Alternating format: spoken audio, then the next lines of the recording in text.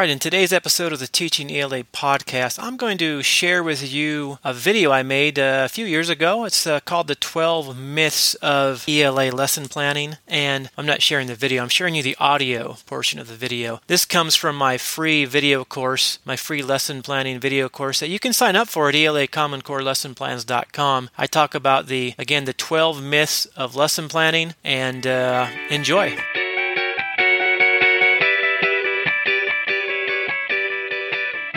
Most ELA teachers feel like they don't have enough time to get everything done that they need to get done.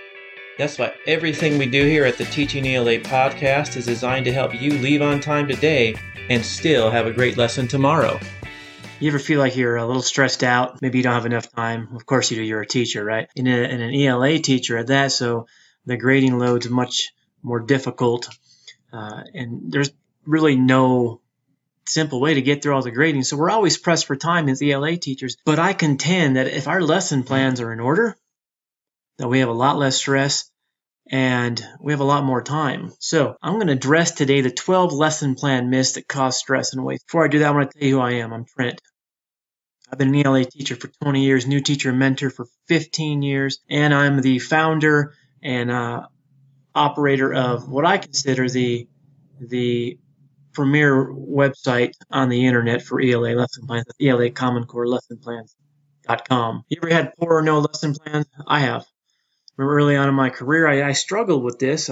First of all, I didn't really know what I was doing. Any first or second year teachers or anyone who used to be a first or second year teacher ever experienced the I have no idea what I'm doing phase of teaching. And I think my entire first year and a half was this. It never seemed like I had any time. And the reason I didn't have any time is because I didn't have any lesson plans, or my lesson plans were terrible. And because of that, I was always stressed out. I was always waiting until after school, try to throw something together after school. It'd be like 3:30, 4 o'clock. I'd be ready to go. Or you ever done I have 5 minutes between periods. I'll just throw together a quick lesson this way. Or during lunch. It never works out. If we can get rid of some of these lesson plan myths, I think we're going to have more time and be less stressed out. In fact, I want to ask you a question right now, a couple questions. How much better would you teach if you could reduce planning stress? That is, imagine right now that your entire week, month, semester's lesson plans were already written and you already had the handouts and the copies made. Wouldn't that be awesome? So you'd be able to leave on time, right? So what would you do if you left on time? How much better would your personal life become, for example? Not only would you have more personal time, but that personal time wouldn't be spent worrying about your lesson for the next day or the next week, or how you're going to teach that poem, or oh no, then I have to start a novel next week. I wonder if I can put it off another few days because I don't really know how to start it. It's not impossible. It's not. And it all begins with planning. Hey, isn't it time to take back your time? And when you take back your time, what you're really doing is taking back your life. So let's get started. 12 lesson plan myths that cause stress and waste time. Number one is I don't have time to plan. The truth is you don't have time not to plan, right? Investing a few minutes, and sometimes that's all we have. It seems like that's all we have. Investing a few minutes of planning before you start class results in less stress and more productivity. A minute of planning will save 5 minutes of wasted time in class. So we don't have good plans, or we have no plans. We're not just wasting our time after school during lunch. We're wasting our students' time. We're wasting taxpayer money because we are getting paid by taxpayers to actually teach something useful. And your ability to set goals, make plans, and take action on them determines the course of your class and of your career. That's all a lesson plan is. You're setting a goal, you're making a plan how to get there, and then you're taking action during class. And if you can do those three things, you're going to have a great career. I don't need to plan. This is similar to myth number one. The truth is you do need to plan. Okay, winging it doesn't work and causes unnecessary stress. Again, I've been there. I get it. There were days when I had no idea what I was doing, and then I realized that, you know what, I need to take a little bit more time, start planning a little more in advance, recognize that lesson plans are important, but they need not be urgent. Okay? So winging it doesn't work, it causes unnecessary stress. You need documentation. You need to prove to someone what you've been doing. As teachers, we enjoy great freedom because for the most part, we're left alone. Yeah, we get harassed by administrators or parents from time to time, and students, of course, but that's part of the job too. But we're left there alone, so we need some way to show that, hey, look, this is what I've been doing. Even if it's not working, it's okay. You still have documentation that you're trying. You're doing your best. Oh, and most all schools require. All right, at some point, your boss, your administrator, school board, a parent might ask for your lesson plans. In fact, many school districts have you put them online. I know mine does. You have to prepare handouts and notes. So even if you do come up with a great lesson plan on the way to school, or if you come up with a great lesson plan during your lunch, you still have to prepare handouts. You have to prepare notes. You have to make copies, all that stuff. All right, myth number 3. I am spontaneous without a plan. The truth is you are more spontaneous with a plan. Thinking up lessons on the way to school rarely works. Every now and then, I've come up with great lessons on the way to school. Most of those great lessons on the way to school, I already had lesson plans for the day, but I knew, I was confident, and I knew I could kind of go in a different direction with it. You are free and confident with a good lesson plan, plain and simple. When you have a good lesson plan written, when you have your lessons prepared, your handouts prepared, your notes prepared, you're confident. And with this confidence, you're able to be more spontaneous. Good plan provides the foundation for spontaneity. If you have a good lesson plan written, you can start with it. And when you're feeling it, you get in the zone sometimes, right? You got to switch things up, and that's okay. Just because you have a good lesson plan doesn't mean you have to follow it in detail. And let's be honest, depending on your experience, your comfort level, if you're in your 15th year teaching, you're going to deviate a little bit more. Your lesson plans probably don't have to be as detailed, right? But you still need a plan. Good plan provides foundation for spontaneity. And let's face it, running out the door in the morning without a plan usually leads to stress, problems, and extra work. In fact, most bad days begin without a plan. So the next bad day you have, and I'll be honest with you, I have about between 1 and 3 bad days every school year. Some of them because my plan, I have a plan, but maybe I didn't put it into action. So when you have a bad day, think back and ask yourself, how was my plan? How was my lesson plan? And that could be the cause of your stress. All right, myth number 4, I have to cover the material. I have a secret for you. You don't have to cover the material. You need to teach skills. Go deep, not wide. No one cares what color Huckleberry Finn's hair was. All right, it doesn't matter. No one really cares what the name of the governor is and the Scarlet Letter. I believe it's Bellingham, though, in case you're wondering. You don't need to cover the material. Hey, it's okay not to finish a novel. I've done it. We were reading something by Jane Austen. Everyone hated it. So I said, we're not going to finish it. Went to something else. Taught the same skills. You don't need to cover the material. Focus on the skill or standard. You can find facts with Google. Every single kid in your classroom can go find the fact that you just taught. In fact, pretty much any fact you could find in like 0.00023 seconds, and there's like 64,000 hits on it. All right, so any kid can find the fact that you just taught. So we don't need to cover the material.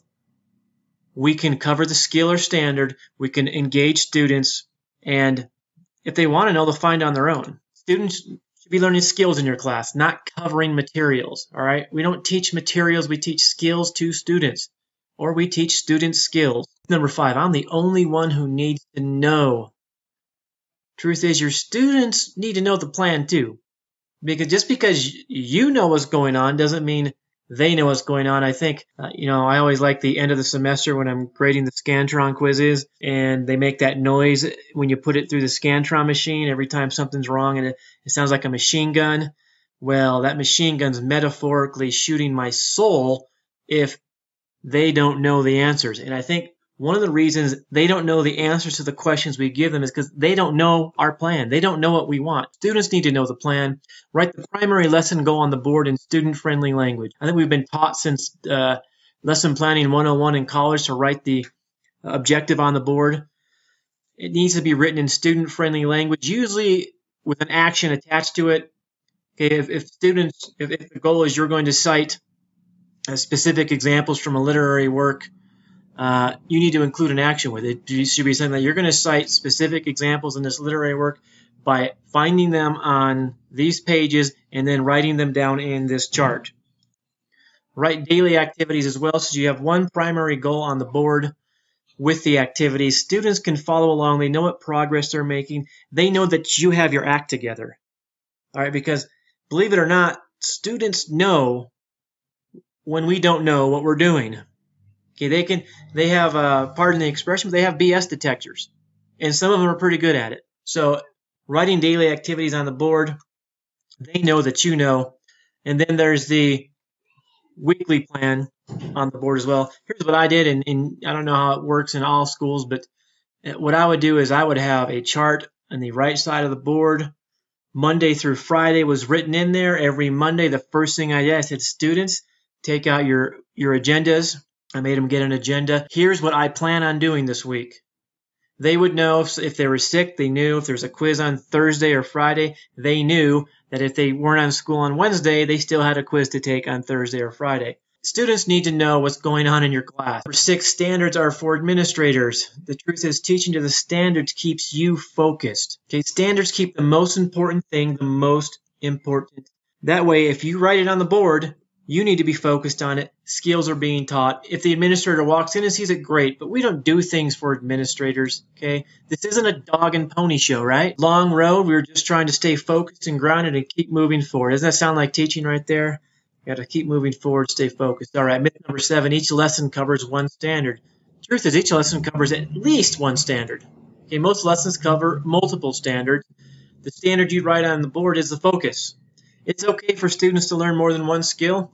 That came as a shock to me by my first or second year. It's like, oh, you mean I can teach more than one thing with this? And it's not always the only skill.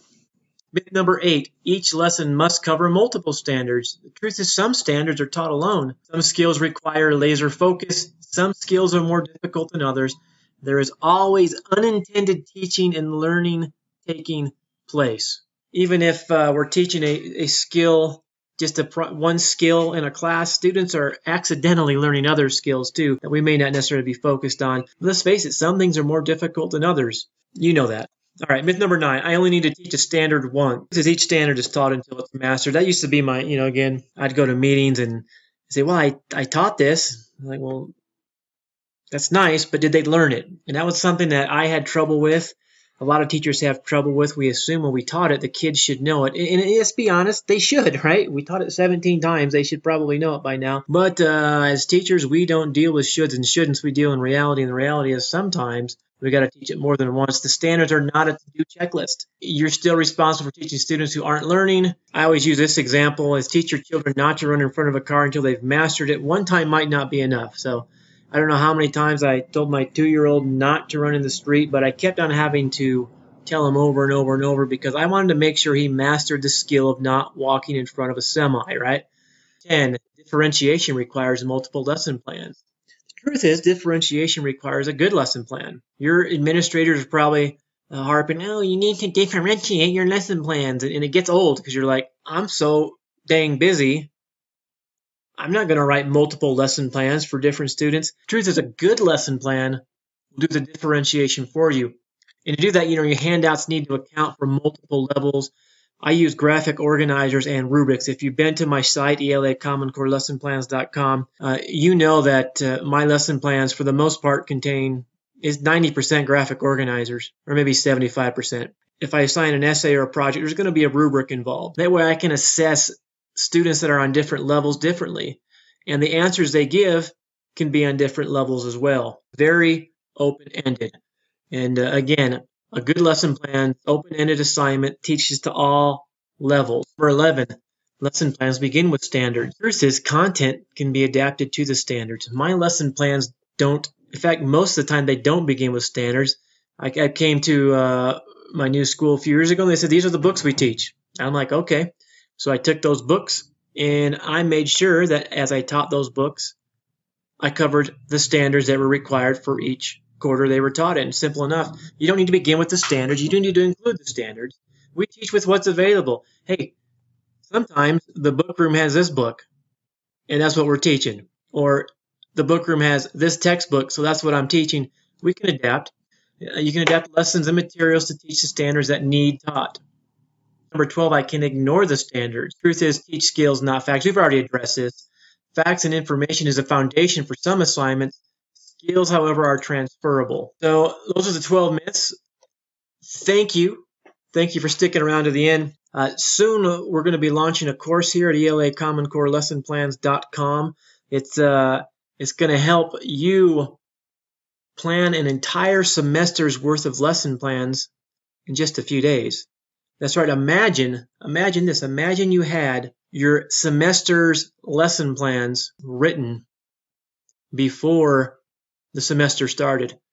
How much stress-free teaching could be done? How much time could you actually spend engaging students in the material and getting to know the students a little bit? It's so hard sometimes, especially as an ELA teacher.